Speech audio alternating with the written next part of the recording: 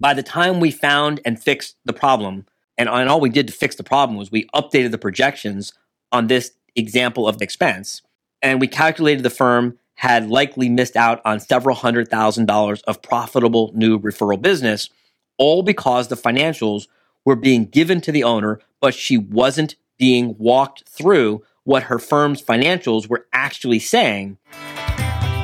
While Arjan was away, Team Arjan came to play.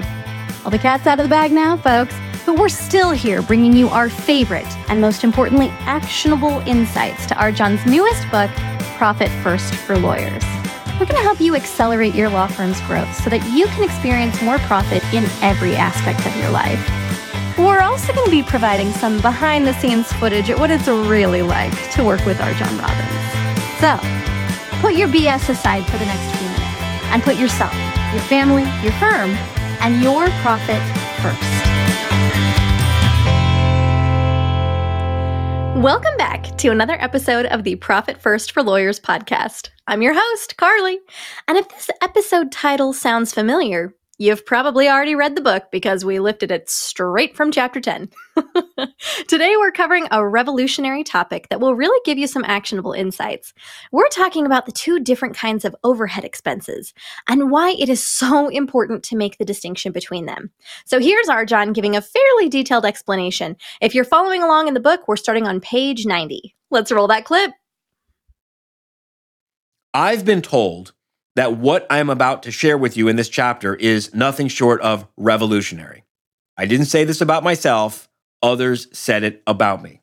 So there's my humble brag. And I really hope that it does resonate with you and that you'll join this revolution, because maybe one day in the future, this better way of accounting for overhead will be considered obvious to accountants everywhere.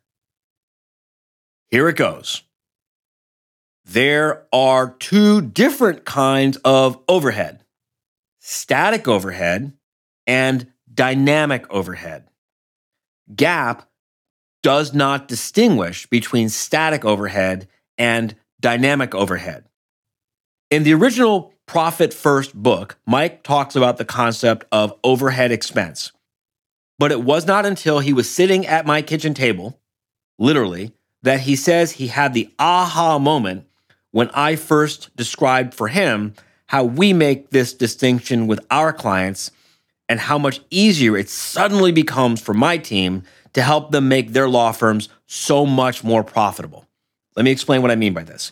Static overhead is a category of overhead expenses that do not pay for themselves.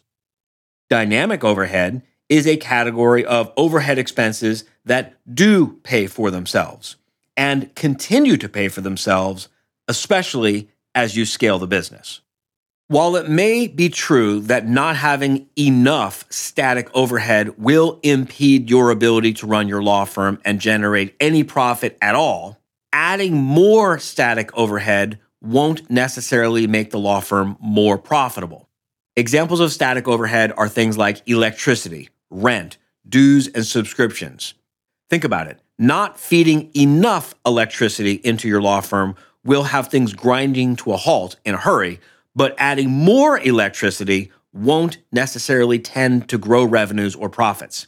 Paying more in bar dues doesn't add more value to your business than paying just enough in bar dues.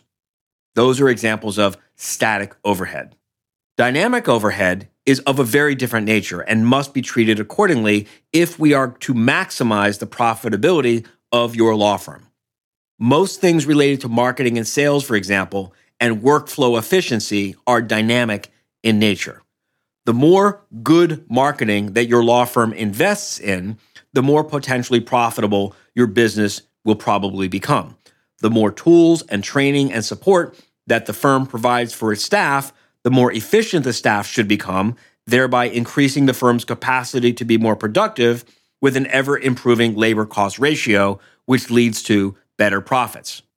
And the more that management invests in proper financial controls and good long-range strategic planning, the more opportunities for profit should be identified.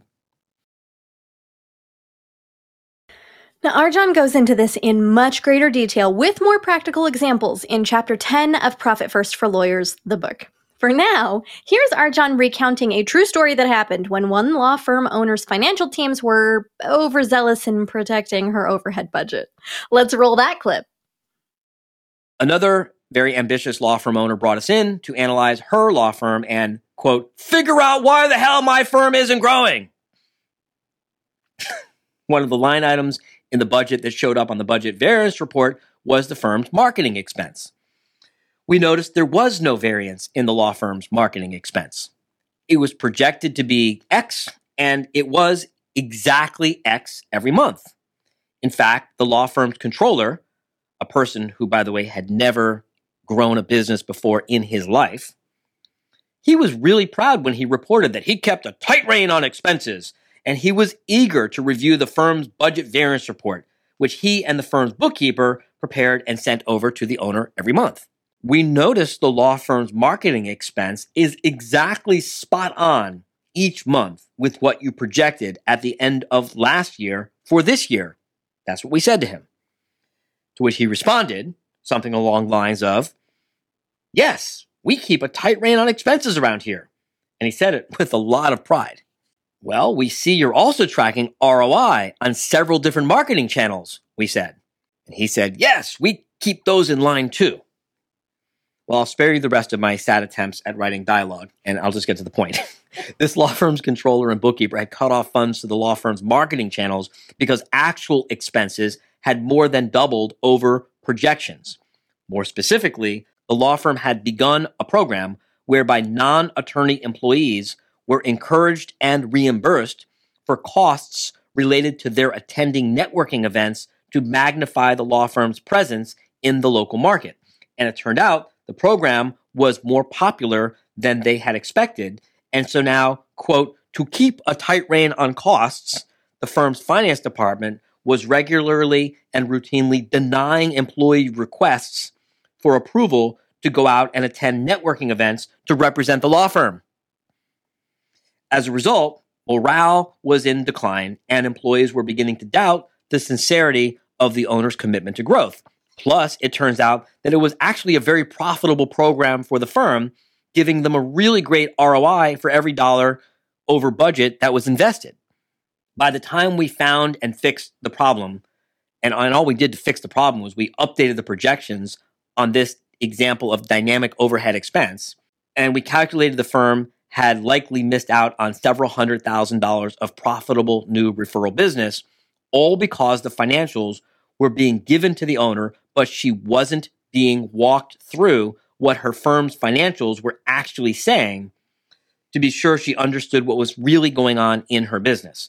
Once we helped her understand the budget variance report and what it was trying to tell her, to her credit, she instantly connected the dots and approved the revisions to the budget.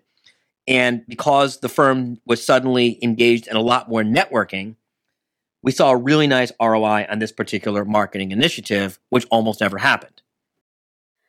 Woo, buddy. Several $100,000 lost. That must have been an absolute blow.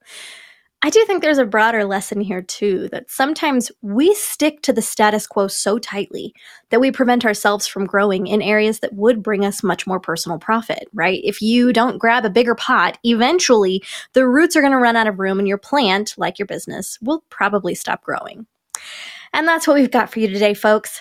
If you haven't yet grabbed your copy of the book, head over to Amazon or go to ProfitFirstForLawyers.com and order yours today. Thank you for joining us on another episode of Profit First for Lawyers. If you're enjoying what you're hearing, tell a friend. And buy your copy of the book at ProfitFirstForLawyers.com. Your future self will thank you for it. And we will see you next time.